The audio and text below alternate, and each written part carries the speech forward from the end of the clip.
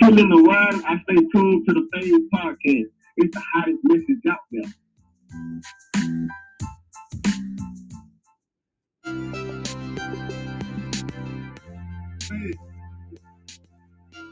When I'm home chilling, I'm always tuned in to Phase. We have the hottest podcast out there. Don't listen. Very informative.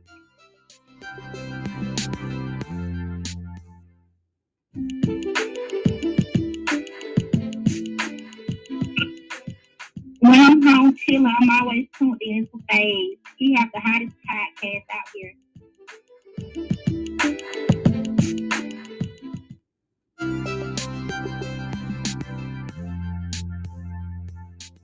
When I'm home chilling around, I stay tuned to the Phase Podcast. It's the hottest message out there.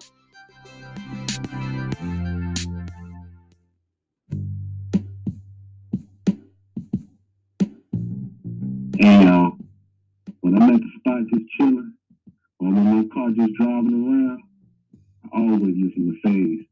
He keep it real. He say it was real. And that's one of the hottest podcasts around. I definitely suggest it. Check them out.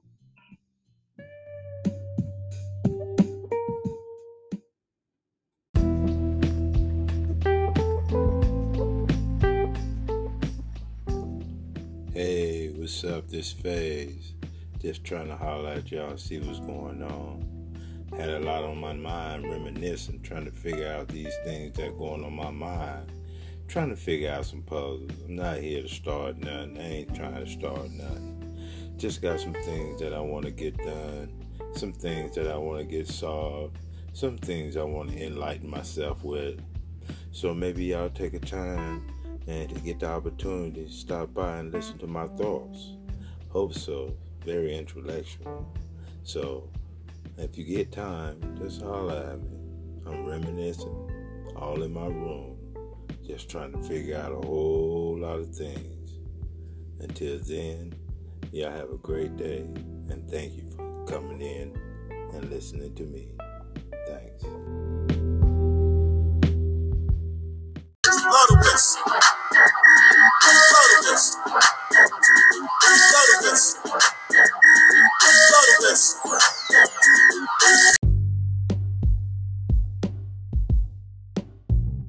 But what is the argument for why they should be there and have been historically?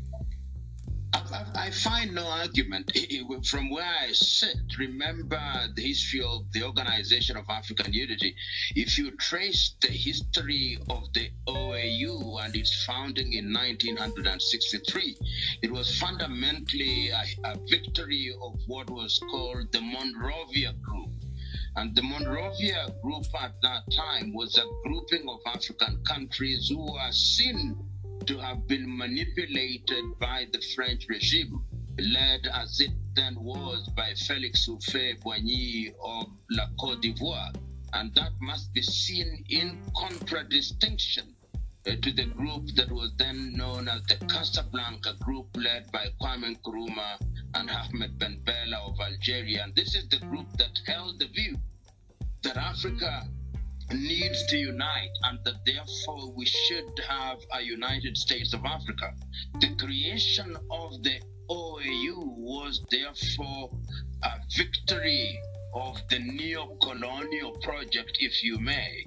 And when it transitioned to the OAU during the new push led by individuals such as Libya's Muammar al-Gaddafi, it was also a statement that given the history of Israel as a nation that is undermining the interests of the Palestinians, they ought not to find a place at the table of an organization which has a history of the struggle for decolonization.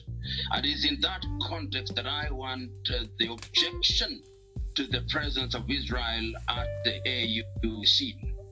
That's an important point to make, that it is the only Jewish state and it is being denied observer status. And what I'm hearing you say, if I'm correct, is that it's not that the primary reason that Israel should not be a member of or have observer status is because of its treatment of the Palestinian people and sort of how that contrasts with an organization that is birthed out of an anti-colonial political posture. Is that accurate? That is accurate. And let us be bold about this. We know the history of Israel. But Israel plays the anti-Semitism card too quickly. Even when there are other critical issues at play, there is nothing anti-Semitic in taking the position that you've got to treat other people right. If you've got to sit at a table where people are equal partners, that is the argument. Anti-Semitism is a card that is being played to make others have a sense of guilt, and is one that we should reject in this case. And to be clear, Israel is not the only nation that you would reject having observer status. Many Western European nations would receive similar critique or wariness from you with regard to observer status based on their role in relation to Africa. Is that correct? I have no doubt that if we had any European nation or any Asian nation, for example, right now, if Indonesia were to say that it wants to enjoy observer status at the AU, we would ask them, how are you treating the Western Samoans? If Myanmar were to ask to enjoy observer status at the AU, we would tell them, how are you treating your Muslim population? So that argument is one that is founded on objectivity and is not founded on other considerations, which people sometimes put on the table simply to give or to impose a sense of guilt, and therefore to torpedo objective decisions that may be taken. Help me understand as a practical matter what this new status would mean for the state of Israel. What benefits, what privileges, what power within the African Union comes from observer status? There's a sense in which observer status is not properly defined under the instruments of the OAU, but if one goes by practice, it means that Israel would be present and would be eligible to be invited at activities of the African Union, and to participate on the basis of what is determined from time to time, not only by heads of states and government, but even by the Secretariat. But remember that the AU is also an organization that depends on donor financing. And it's very easy when one enjoys such a status to use the power of the purse to influence processes. And I think that perhaps maybe the subterranean approach that Israel may want to play, knowing as it does that this is an organization which has huge appetite for money that is given by other powers. This is part of the argument that is used not only by European countries, the United States of America, and more increasingly China, that because African countries as they are presently constituted, small and in some cases not even viable, need to be helped in different sectors. And this is an argument that has been put forth since countries started regaining their independence. And I hold the view that a more united Africa, an Africa that uses our resources a lot more effectively, is capable of solving most of our problems. I refuse to believe that technologically we must kowtow to Europe and America, that in terms of working on our infrastructure, we must kowtow to Europe and America. I believe that the 1.4 billion of us, if we were coordinated at the African Union under the aegis of the African Union, and if we were to use our resources, I've already said, we are capable of negotiating with these powers from a position of parity. What Europe and America and China progressively does, and that also includes Israel, is to isolate African countries. You go to Benin with a population of 2 million, with a GDP of 11 billion United States dollars, and you tell them, if we don't come into your country, then you are going to die. And that argument is very attractive if you have a myopic view of things and if you have a provincial view of things. So the solution to this is what Kwame Nkrumah said in 1963, that the imperialist does not change its DNA. The imperialist changes its masks. And as long as we remain disunited and divided, they will come back under the guise of investment, however defined. And I think we must now be bold enough to say enough is enough. In any event, these things that Europe and America and China and everybody else calls development, is it really development? Is it really development if you have all these edifices and the people are hungry? What is development, as Mwalimu Nyerere posed in 1967? Is development not the improvement of the circumstances of a people in its totality? We must redefine development, not as handed down to us by the conceptual West and China. We must be able to define development for ourselves. Let me ask you a question before we go. Haiti was denied member status in 2016. Many of us expected Haiti to be admitted, but it was not. The argument against Haiti was that it was not on the continent of Africa. Of course, that makes the decision to admit Israel even more sort of puzzling. But beyond Israel for a moment, I'm thinking about what it means for Haiti to not be admitted into the AU when the sixth region of the AU has been considered the diaspora. Why not Haiti? It would seem to me that Haiti would benefit as much as it would contribute to the kind of unity, the type of progressive vision, the type of powerful self-determination that you're talking about. The kind of reasoning that informed the denial of Haiti is what I call jaundiced reasoning.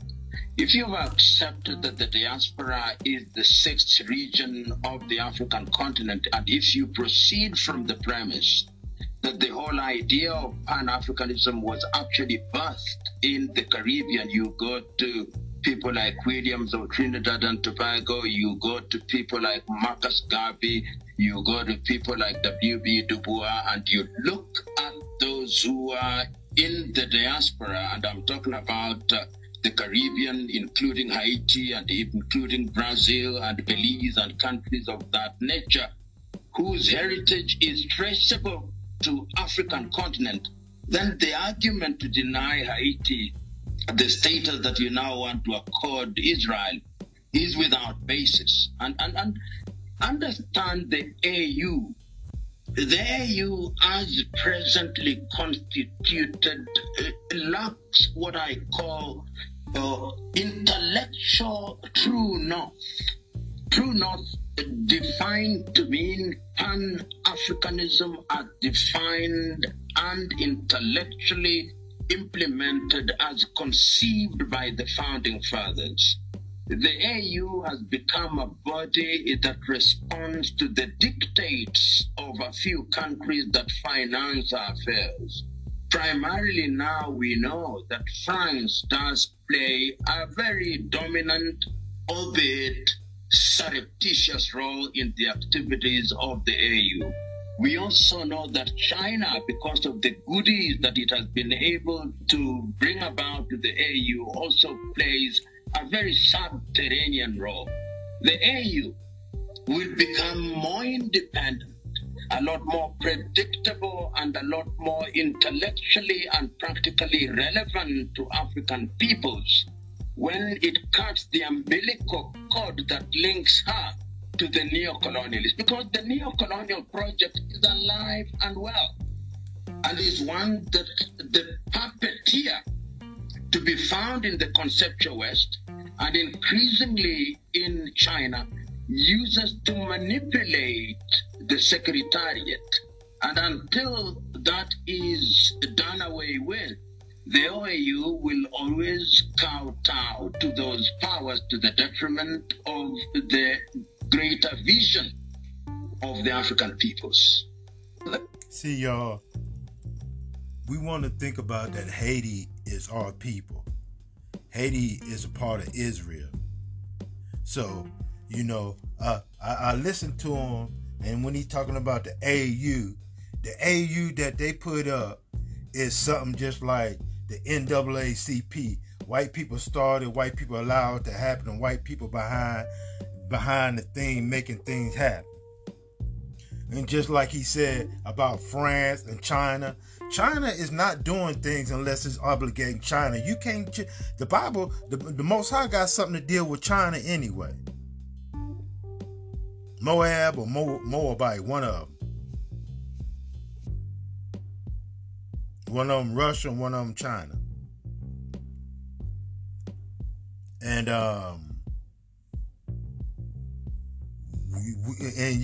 and that AU and all that other organization that they set up, all that's is invalid. What y'all put up there, the white man and what other nations doing is trying to keep y'all separated and not join together, because they know if we join together, game over. And the people in Africa that staying in Africa, y'all got to roll back. When the true children of God come on back over there, y'all got to roll back. Y'all gonna bow down. Because the Most High gonna show y'all who the true children of God in the order that he put us in. And what we gonna do and how we gonna do it. We got a whole lot of people that's smart and intelligent and know more about the Most High, but he don't know when checkmate is about to make it happen though. And when checkmate happen and what formed out of the checkmate. So we got so many people that always acting like they know everything or want to go against the true scriptures. But I talk to people and they don't believe in the scripture and they always second guessing the scriptures. 3/4 got to be put in that pot, yo. 3/4 of Israel, that's not even including the other nation, including our nation. 3/4 of them got to go in the pot.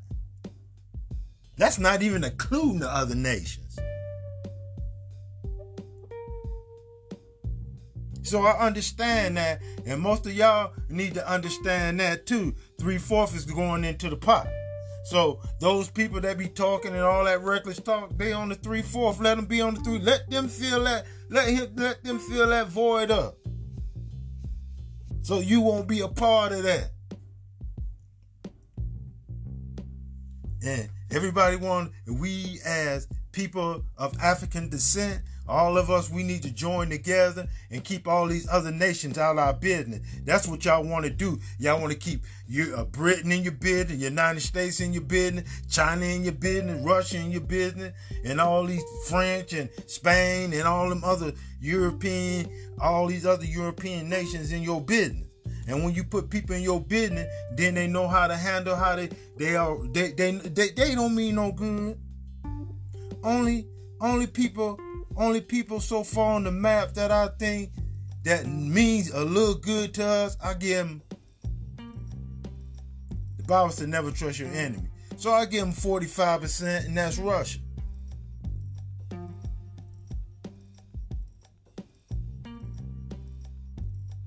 So, therefore, if the Bible said never trust your enemy, and we already know the Caucasian man through history says that we are their enemy, treated us like they are our enemy, and all this other stuff.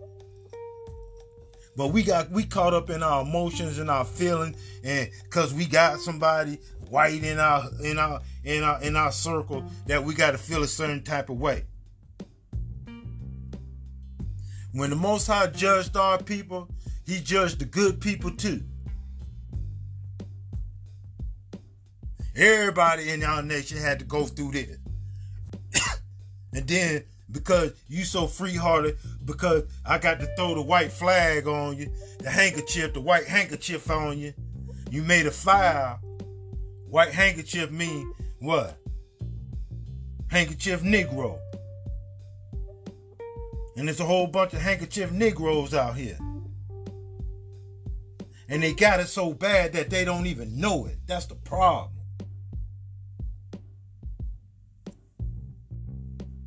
Do you understand different African countries and their meaning? Yes. Uganda. Uganda, unique generation and naturally developmental Africans. Ethiopia. Ethiopia, economically top, healthy income, organized people in Africa. Nigeria. Nigeria, nice individuals generally ever roaming in Africa. Somalia. Somalia, some of meaningful achievers live in America. Kenya. Kenya, keenly educated, noisy young Africans. Sudan. Sudan, simple unity divided Africans need. Rwanda. Rwanda, rich with absolute national development agenda. Congo. Congo, common original natural gold opportunities. Cameroon. Cameroon, common Africans mostly energetic, recognizable obviously on neighbors. Ghana. Ghana, gifted, hardworking, and no-nonsense Africans. NRG. NRG, new radio generation. What is that? New radio generation. What do you mean? Go back to Uganda and listen to 106.5. You know, and it's so bad, yo. You get black police officer. I'm gonna show you a handkerchief Negro against a real Negro. Y'all judge for yourself which one is the handkerchief Negro. One of them is the black police officer, and you already know who the other one is. My main man. Was asking somebody for oral sex. It's been all on the news. And I don't like police chiefs. Well, what? I disagree with what you just stated. I disagree with what you just stated. You didn't ever hear that? I disagree with what you just stated. You made it sound like a fact.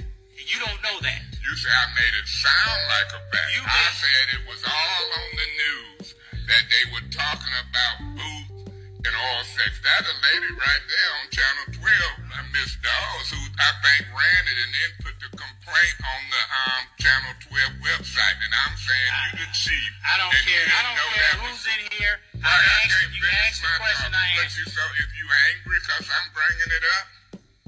No, I'm angry because... Okay, then go and talk to the cows. Come on. When you finish, I'll talk to you. You always accuse someone of cover up. The only person that covers up anything is you.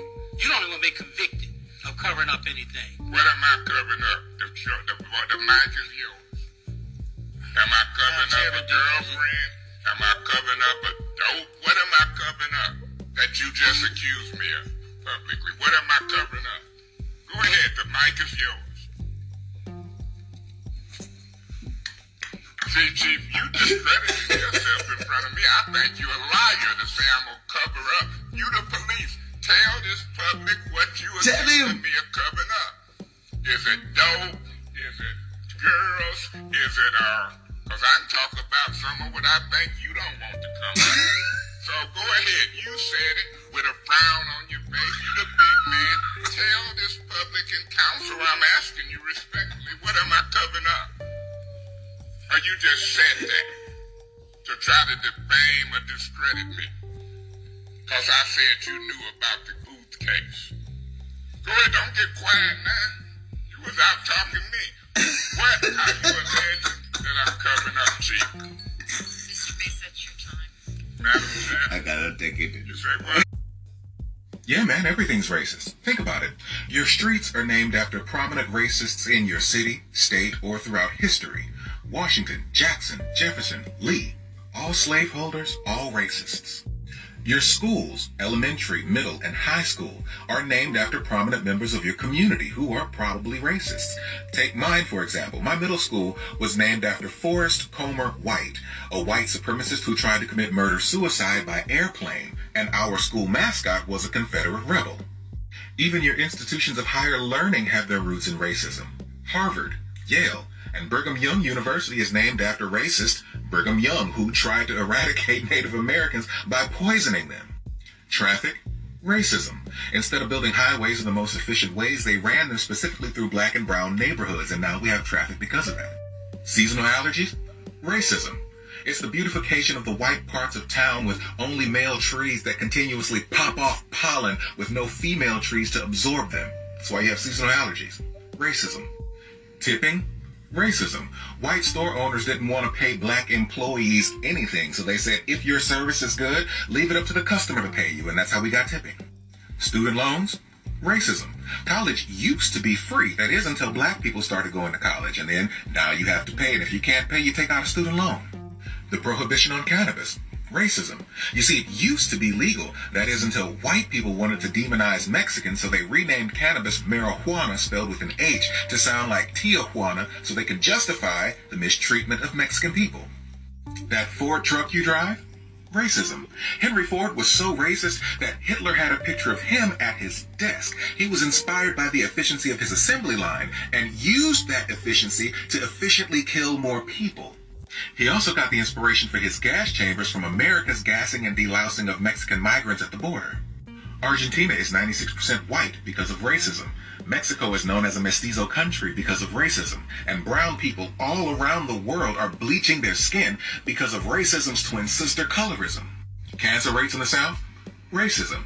You see, they like to build petrochemical plants near black and brown neighborhoods, thus giving us higher rates of cancer than those around us. Matter of fact, right here in Louisiana, Mossville, Louisiana, used to be a thriving black town founded by black people, but it was later bought out by a petrochemical plant and bulldozed. Racism.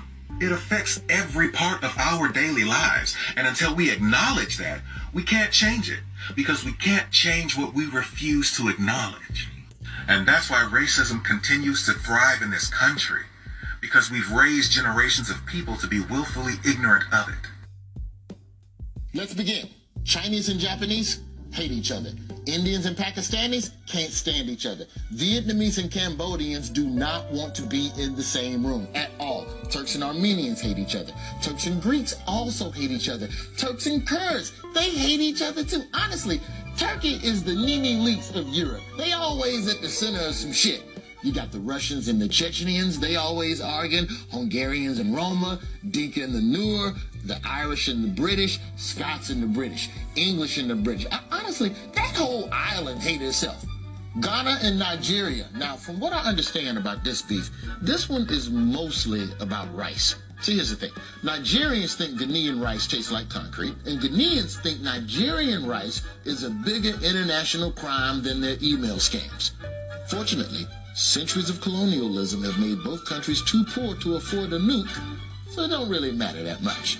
Iranians and the Saudis, Saudis and the Houthis, Saudis and the Qataris, Saudis and the Israelis, although now they're becoming friends because they both hate the Iranians more. In a way, Iran is really bringing the Middle East together. You got the Sudan and South Sudan, North Korea and South Korea. Matter of fact, if there's two countries with the same name, they definitely hate each other. And then, of course, you got the Israelis and the Palestinians. I said I'm not getting into it. God damn. All right, let's wrap this up. Last beef. America and everybody else. Yeah, that's right. I'm going to give it to you straight, kids. Every other country hates us. They all hate us. Some of them we invaded. Some of them we overthrew. Most of them we bombed. Some of them we saved from the Nazis, so I don't know why they mad. But it is what it is. The game is the game. But that leads me to my tip of the day, kids. If you ever travel abroad, do what I do. Pretend you're Canadian. Hell yeah. You put that maple leaf on your head right there, man. Because see, here's the thing.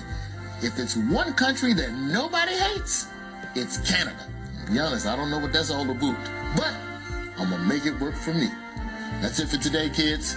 See you next time in geography class. Yeah?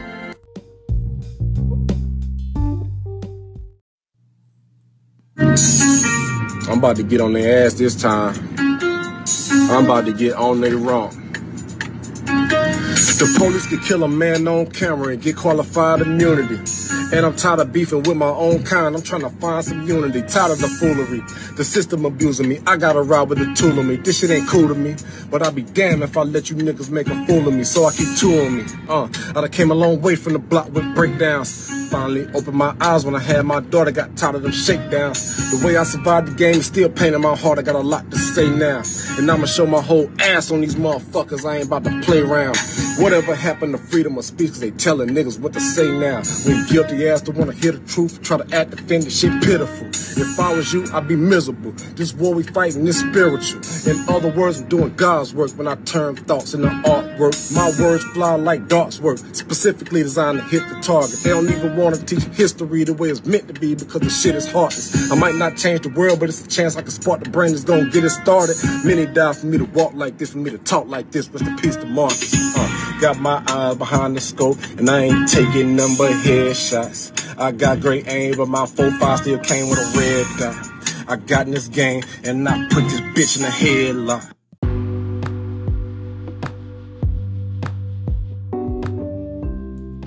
Whenever you decide to become yourself, you become lonely. Right. Because everyone around you wants you to be like them, or they want you to be them. So when you discover that you are unique, you are special, you are important, and you decide to become who you are and achieve what you were dreaming, loneliness is the result. And I say this many times, and in my books I write about this, that every true vision only has one believer first. And it's the person who have that vision. Wow. And that's what makes it lonely.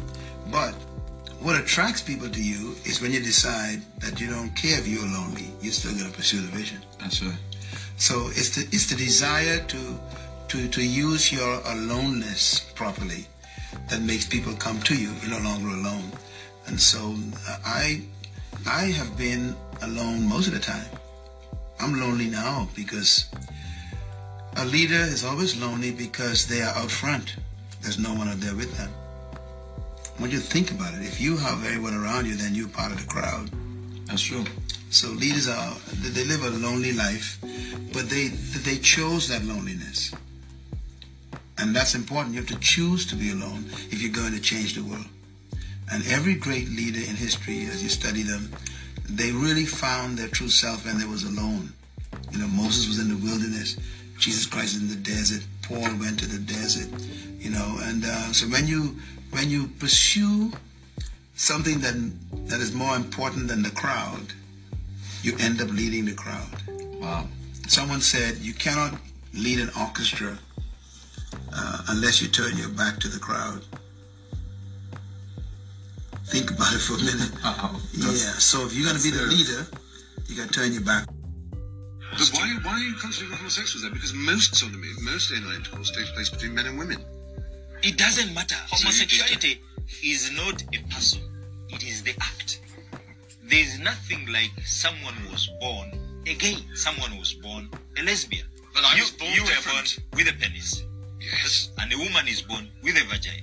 Yes. The penis is supposed to penetrate the vagina, not the anus. So you say? It's simply perversion and foolishness. Why are you obsessed with anuses? I'm not interested in anuses. I am telling you, fry. But you're obsessed with anuses. I'm not interested in anuses. I'm interested in men I fall in love with. When you say... not with anuses. Can't you understand? It's about love.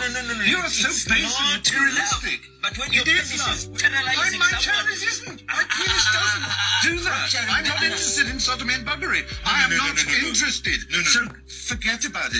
Get yourself perverted. All you care about is penises and vaginas, isn't it? Can you listen to me? So sick. Can you listen to me? I have been, and it's been you say you real were born lesson. gay. Yeah. You say you were born gay. Yeah.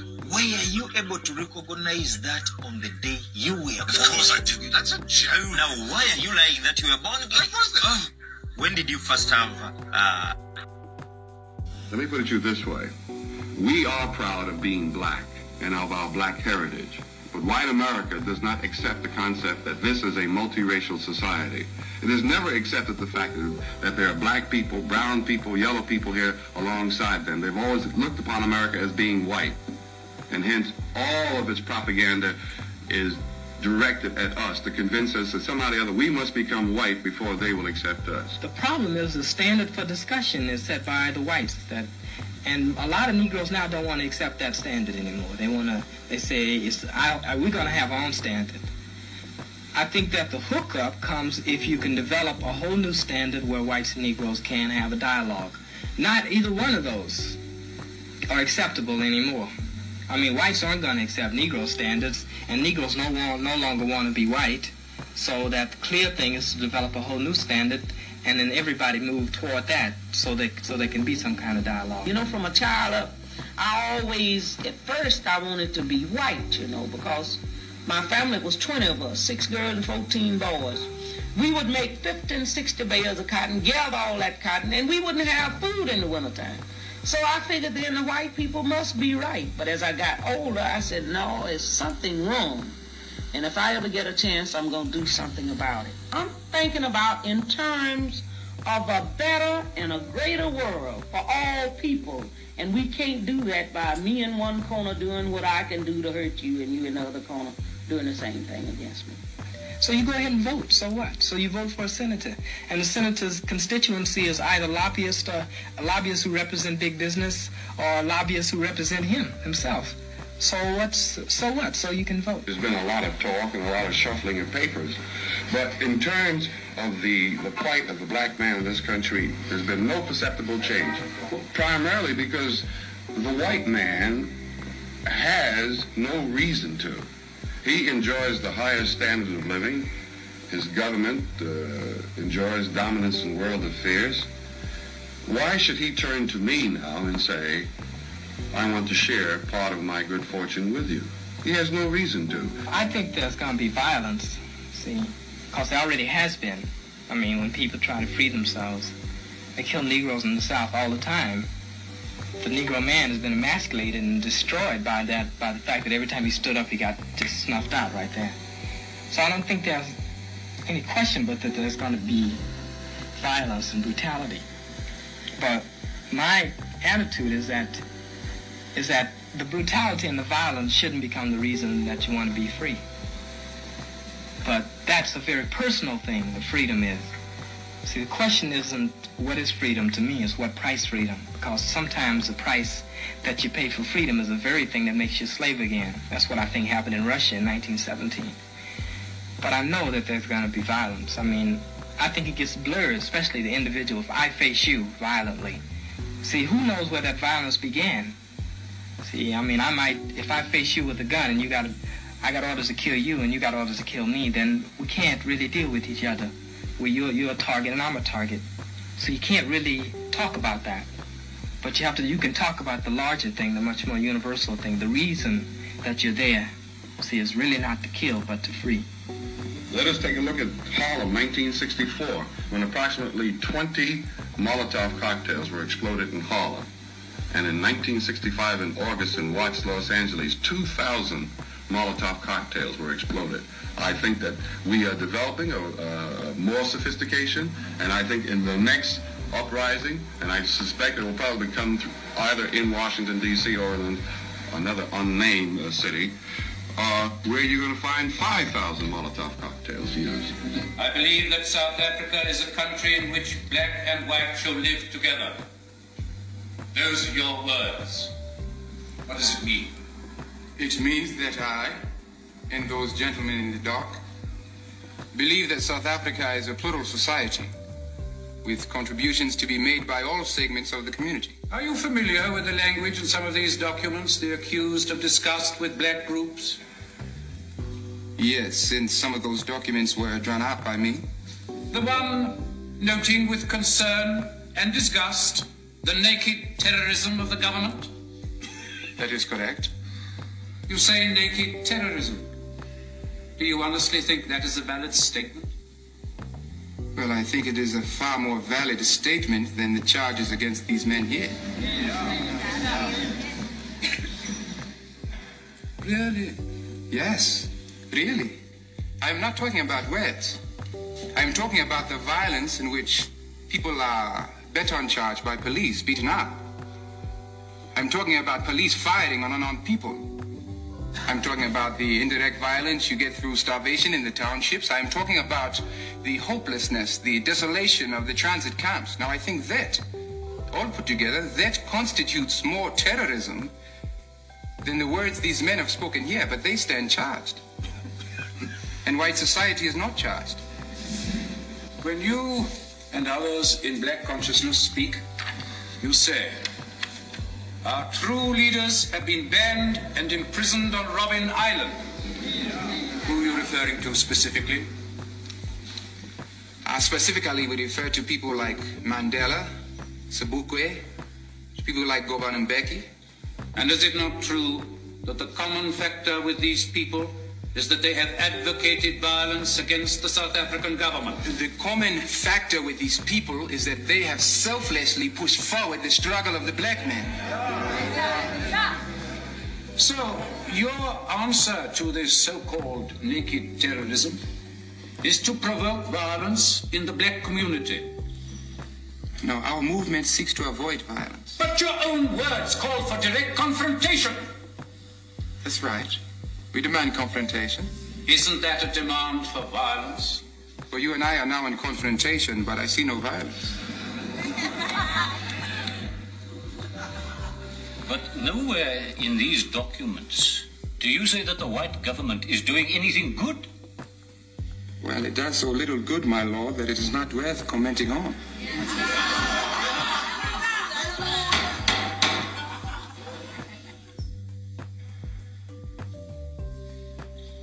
But surely that approach inflames racial hatred and anti-whiteism.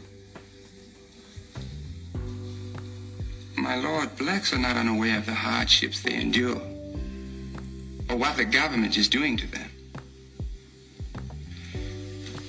We want them to stop accepting these hardships, to confront them. People must not just give in to the hardships of life. They must find a way, even in this environment, to develop hope. Hope for themselves, hope for this country. Now, I think that is what black consciousness is all about. Now, without any reference to the white man, to try and build up a sense of our own humanity, our legitimate place in the world.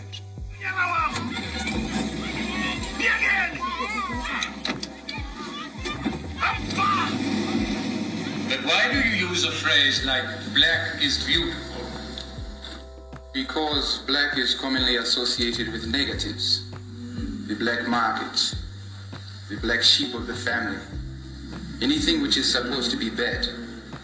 Then why do you use the word? Why call yourselves black? I mean, you people are more brown than black. Why do you call yourselves white? You people are more pink than white.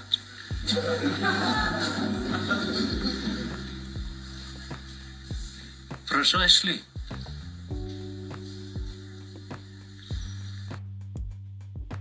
Y'all running around here talking about snow bunnies better than what we say. Okay, well, white men did conquer y'all. They do hold most of the resources in society. They have all the power. They do have most of the social standing. Then get mad. Why?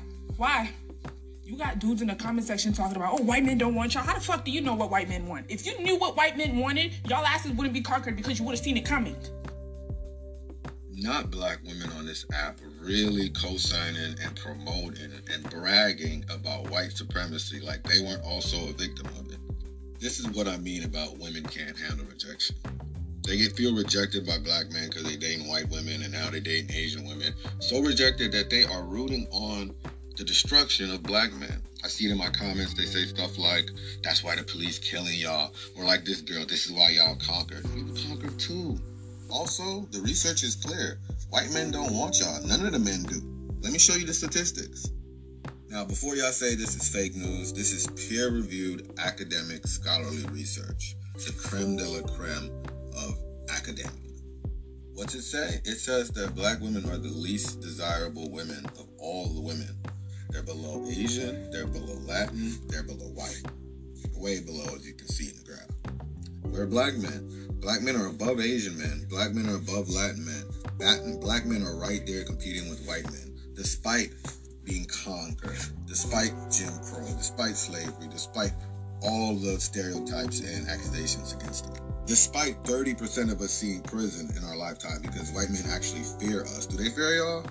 No. You're just a big mouth, a big talking mouth. They don't fear you at all. That's why only 3% of black women will ever see prison. That also explains the unemployment rate in the black community. But y'all don't really care about that. You're too hurt in your feelings. Just look at these geniuses in the comments. Facts. Yes, I love it. What's the problem? His preference is no lies told. Everything, you should have seen it coming. You know who's the problem? Yourselves. I really enjoyed talking to you. Likewise, we should link up. But I noticed your profile didn't have your height on it. How tall are you? I'm 6'5". Thank God. I noticed your profile didn't have a weight listed. How much do you weigh? Yeah, like how much do you weigh though? Like, when you step on the scale, what does it read back? Does it read back anything? I mean, like, you're thinking all about you need to know, like, the numbers. Like how much do you weigh? I mean, if my height matters, then your weight matters. Well, according to news reports from U.S. doctors, we're also learning that Dr. Fauci told coroners in the United States not to carry out autopsies. This is Dr. Ryan Cole, who admitted that Fauci was telling doctors, sorry, not necessary, don't do autopsies. Watch. So what's happened to the autopsy, right? Well, Anthony Fauci told our government to tell people don't do autopsies on COVID patients. You cannot find that for which you do not look.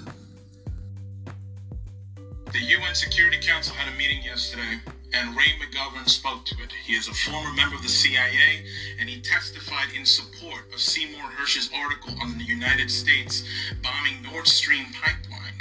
If it is proven that the United States bombed the Nord Stream 2 pipeline, as has been asserted by Seymour Hersh and his article, will you call for the United States to acknowledge and admit that that was an act of war against Germany and Russia? And I'm asking this because this may be the only way to prevent the rest of us from being killed in a thermonuclear war. And I don't want to be fried. Don't you think the media should be reporting on whether or not this is true? And don't you think you should be inquiring into whether or not this is true? Well, thank you for the question. One, I've got no information to suggest that the United States was involved in bombing the Nord Stream pipeline. Because you weren't briefed on it. Sir, you got your chance to answer the question. To respond. You weren't given information because he explicitly says you weren't briefed on it. Shouldn't you inquire, sir? So here's what I'll say about, I think, President Biden's leadership generally as it relates to the Ukraine and Russia. We committed an act of war. What are you doing to respond to that? We have to hold Biden accountable. So listen, you're from Brooklyn, right? You know when to call bullshit when you see it. So do I. This is bullshit right now. And I see what's happening right now. That does not silence me. You can hear me right now. I want you to say something about the bombing because we're all going to die from a nuclear war right now unless you stop it and you at least put and inquire into whether or not it's true. This war in Ukraine is going to leave us all dead. So what are you going to do? Because you need to inquire. I'm a New Yorker too. Here's what I'll say. Say it. We're going to continue to stand with the Ukrainian people. That's fucking bullshit. Do not do that. You will end us all dead. War against. We need peace. We need talks. Because why are you sabotaging talks? Do not put your hands on me. We need peace talks. I am not going to take this. We need peace talks. You are leaving like this.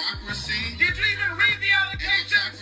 It's a no. battle between How about accountability? Not airheadedness. Okay. How about prison not blood? Okay. How about conversation? Not Freemason.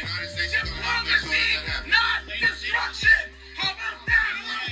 How about it? You goddamn airhead, you're gonna kill us all. I don't want to die in a goddamn nuclear war, and nobody does.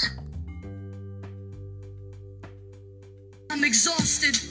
Last night I couldn't sleep, but when I did, I could hear bombs in my dreams. Nightmare situation. How could they be so evil, making martyrs out of children and innocent people? We expect the bombs, not knowing where next. Huddle in the corner of my room, trying to protect my little brother as the building shakes like it's possessed, but nothing stronger than the will of the oppressed. I bomb back with my lyrics and rhymes, living the times trying to break the Palestinian minds. What's hiding in the clouds hanging over my head? My dad risks his life outside to buy bread. The fourth war in my 12th year. At this stage I'm numb, though I haven't feel scared. There's nothing I can do in this case to stay safe. I'm brave, even though this house could be in my grave. I want freedom for the population.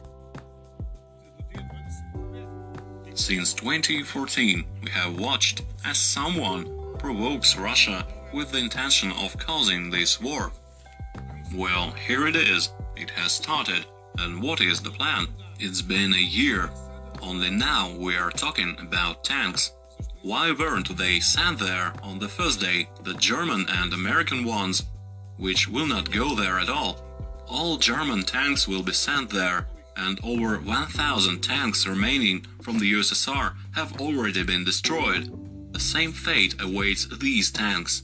What is the goal of this war? To defeat a nuclear superpower that is at war on its own borders. Can you defeat such a state by conventional means? What is the answer? Is it possible to split it into pieces? And then, in despair, they will release 6,000 nuclear warheads, and everyone will cry. Ursula von der Leyen said 2 months ago that 100,000 Ukrainian military had died. That means 250,000 wounded. If that is true, 150,000 have been dead by now. The Russians have an advantage in ammunition, artillery, an unlimited amount of it. And what is the solution? To leave Ukraine without men? I'm not the president of Ukraine, but I had sympathy for this country. Yesterday's pacifists and peace activists in the West now want to drink other people's blood, but without risk to themselves. It is deeply immoral what we are doing as a collective West, which doesn't really exist because there is no solution. The solution is not a change of government in Russia, and German tanks in Kharkov will further unite the Russians and bring them closer to China. It is already happening. It's politically irrational, and it hurts the West. The Navy divers, U.S. Navy divers, operating under the cover of a widely publicized midsummer NATO exercise known as Baltops 22, plans had remotely triggered explosives that 3 months later destroyed 3 of the 4 Nord Stream pipelines, according to a source with direct knowledge of the operational planning. Now, this piece continues. It's probably the most comprehensive news story you will read this year. Seymour Hersh on Substack, you should read it. And it recounts in detail meetings with the National Security Advisor at the White House, where this was planned, exactly what explosives were used, how they were triggered, by what aircraft, on what day. So many details in here that it is not possible that it's not true. It is true. I think this story has the same potential for destroying the ability of our president to rally the American people behind the war, because it shows something that's so dark, and it's so un-American. You know, this isn't us. We're not talking about us. This is a group of intelligence officers, CIA people, provoking this war, just like we provoked the war in Ukraine. We are now provoking a war with China. And who benefits? I'll tell you right now, your enemy is not China. Your enemy is not Russia. Your enemy is the military-industrial complex, which has been fleecing this country to the tunes of hundreds of billions and trillions of dollars. How many times are we going to have a defense secretary say, hey, we can't account for $2 trillion in the Pentagon again? Which has happened twice now in my lifetime. So, again, people are being, the war machine cannot be stopped. Who's running this country? The war machine. It certainly isn't Joe Biden making these decisions. I would like to know who is making the decisions. And I just want to remind everybody, the United States is the world's terrorist. We just set the Middle East on fire in the last 20 years, and now we're doing a proxy war in Ukraine, which we provoked, NATO provoked, and was just admitted that we provoked it by the former Prime Minister of Germany. And now we're trying to save a matter with China, and they're predicting a war. Again, China's not going to invade us. China's not our enemy. We might have an economic war. That's what these are. These are economic wars. These are wars for, in Ukraine, it's about liquefied natural gas and making sure Germany and Russia never come together, because we fear Russia's natural resources and manpower, and we fear them getting together with Germany with their technology and their capital. And so that's why we blew up the Nord Stream pipeline. That's why we're doing the Ukraine war. This is all about hegemony, imperialism, and economics. And if there's a Marine somewhere, it's there because they're about to steal some natural resources from another country. As everybody's screaming about what a bad guy Putin is for invading Ukraine, the United States is currently occupying a third of Syria. And which third is that? It's the third that has the oil. And how do I know we're there to steal their oil? Because the President of the United States said so. So Ukraine is no longer simply losing the war. It's now losing very badly. And of course, you still wouldn't know this from the media, but just since yesterday, there's been this rumor circulating on the internet that Ukraine's commander-in-chief, General Zaluzhny, has just complained to Lloyd Austin, the U.S. Defense Secretary, that Ukraine has already lost, at this point, 232,000 soldiers killed against Russia in this war that's now almost a year old. 232,000, close to 250,000 dead Ukrainian soldiers. Now, of course, this is only a rumor, but compared to just a month ago, compared to 2 months ago, or even just a month ago, such an unbelievably large figure as that for Ukraine's casualties no longer seems so outlandish. And in fact, by my own reckoning, some of you who follow my channel, if you scroll down on my videos, you'll see that not long ago I gave a very detailed breakdown of my own estimates for Ukraine's casualties versus Russia's. By my own estimates, at this point, Ukraine has sustained no less than 150,000 dead. Not 250,000, but 150,000 is still a huge figure for 1 year of fighting.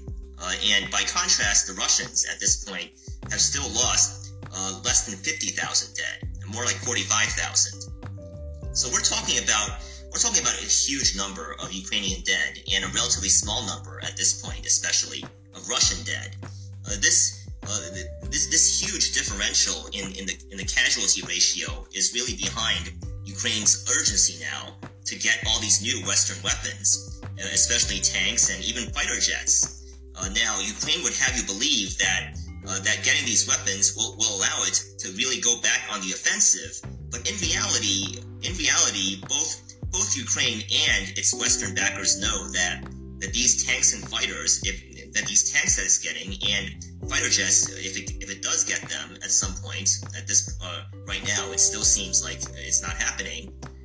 Whatever tanks and fighter jets Ukraine gets at this point, it's only to replace the sheer massive losses in this equipment, in its own Russian and Soviet era equipment that is already sustained now. They're pretty much out. The Ukrainians are pretty much out of tanks, out of fighters, out of air defense systems. They're even running out of armored vehicles.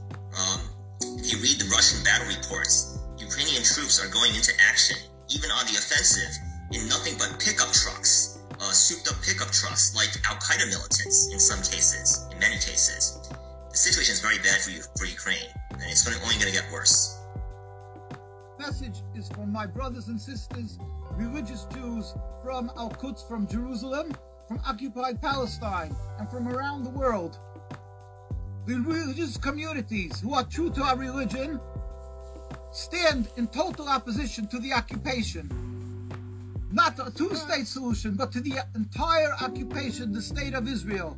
Why? Because Judaism is a religion of 3,000 years to be subservient to God. It's a covenant we made with God. It's 3,000 years old, but this state of Israel is a ideology, a nationalist movement started a little over 100 years.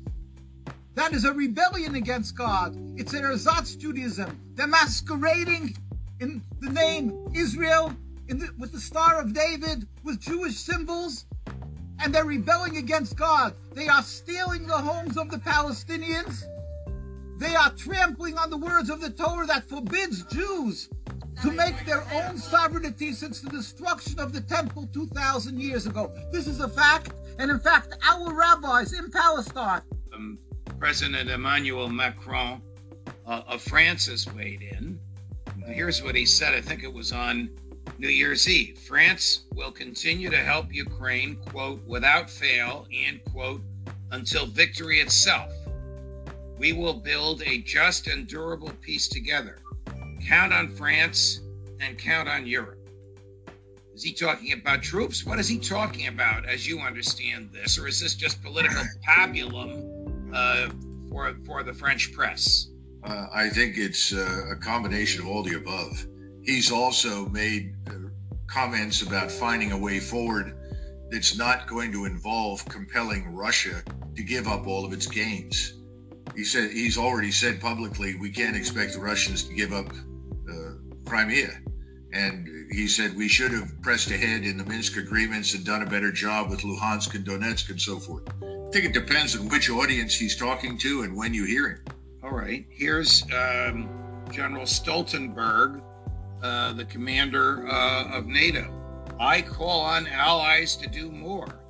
It is in all our security interest to make sure Ukraine prevails and Russian President Vladimir Putin, he mentions him by name, does not win. This is pretty direct and in your face, Secretary General of NATO to President of Russia, isn't it, Colonel? Well, let's stop and think about what he's just said.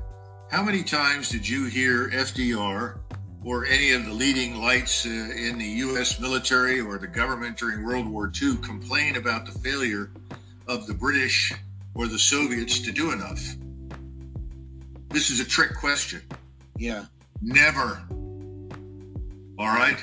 That's nonsense. We never made those kinds of comments because they were in the fight long before we were, and they were heavily engaged. We were giving them everything we could to keep them engaged until we could bring force to bear against them. My point is, if this were a successful operation, a successful war effort, you wouldn't be begging your allies to do more. The truth of the matter is that Europeans overwhelmingly want nothing to do with this war, and their governments know it. Is there military significance to what Secretary General Stoltenberg said? Does he command troops? Can he order troops in? Stoltenberg is a mouthpiece for whomever governs Washington, for whomever is president of the United States, whatever the administration is. He says and does what Washington tells him to.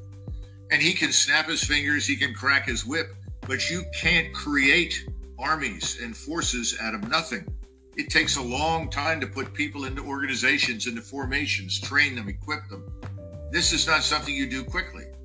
Frankly speaking, that's why we've been waiting for several months now, watching the Ukrainians impale themselves on Russian defenses, because the Russians are doing exactly that. They're getting ready all of these massive military formations to attack. So what if we start going down the list? And the French army is designed to conduct safaris in North Africa.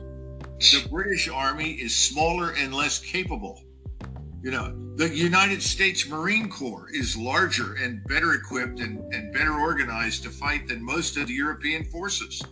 The Poles are now bringing up, we think, 200,000 men. I'm told they've already got 90,000 mobilized, and they're trying to get them ready so that they can build their army up, presumably to defend Poland, but I worry about other things, as we know. Well, General, I am very concerned about Poland. You and I have discussed this. You know this better than almost anybody. There's 90,000 Poles on active duty. There's 40,000 Americans intermingling and training with them. They are just west of the Poland-Ukraine border. Now you tell me that this crazy president of Poland, who thinks that somehow Crimea is going to go back to Ukraine when this is over, is about to add 250,000 more troops. Oh, absolutely. That's where the hair trigger could occur, in my view, that would start World War III. What do you think? Well, here's the other thing. The Poles see themselves as a great nation that has been deprived of its opportunity to be great. They were great 400 years ago. They were powerful in Europe, the largest state in Europe, the most powerful military force in Europe 400, 500 years ago. They would really like to be that again. And so when you listen carefully to the Poles and you watch their television, they're talking about expanding Poland to regain control of territories they once governed. That's not necessarily a NATO objective. And I don't think that the majority of NATO partners are going to stand by and say, oh, yes, charge forward. Let's support the annexation of Western Ukraine. And by the way, Minsk used to be part of the Polish-Lithuanian Commonwealth. Oh, that would be insane. That would be insane. Of course. So the Poles are not playing with a full deck in strategic terms right now. And we're doing nothing to rein them in. On the contrary, we're encouraging them.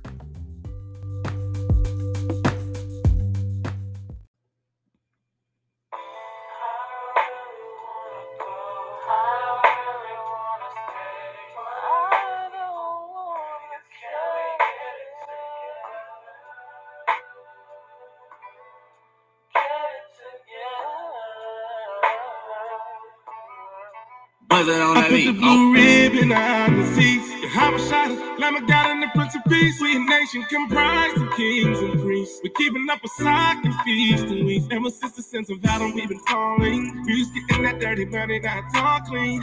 Better answer the phone when he's calling. Spiritual treasure falling like it's falling. All kind of fringes on my body got me drip, drip. My niggas got it out the mud, we used to flip zips. If I got up on a Henny, I'ma sip, sip. I ain't talking prescription pills when I stick to the script. I was lost in the sauce, I didn't forget that. I still go back to the block for my people, I give back. Selling crack to pregnant women, my nigga, I did that. Now I'm praying to God, hoping he forgive that. Cause I'm in the truth now. I know you heard that. Fit the Broadway on the corner where we teach the word at. Ironically, that's the same place we used to serve packs. Had no love for my people, but I had to purge that. The scriptures are for us biased like it's FUBU. Rep the blood of Yahweh like it's Suwu. Shout out to Haiti Levi, put that voodoo. We got it popping now. Who knew? I put the blue ribbon on the seats. Yahweh shot it. Lamb of God and the Prince of Peace. We a nation comprised of kings and priests. We're keeping up a sock and feasting weeks. Ever since the sense of Adam, we've been falling. We was getting that dirty money, now it's all clean. Better answer the phone when he's calling. Spiritual treasure falling like it's falling. Yeah, yeah.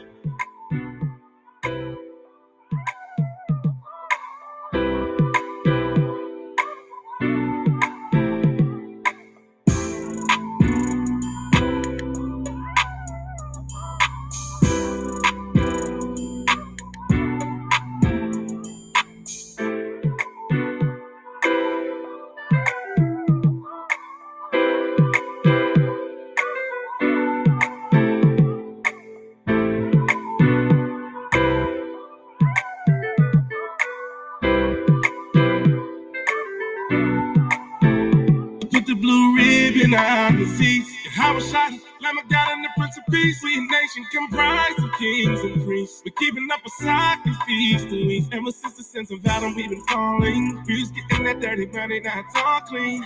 Better answer the phone when he's calling. Spiritual treasure falling like it's falling. Yeah, yeah.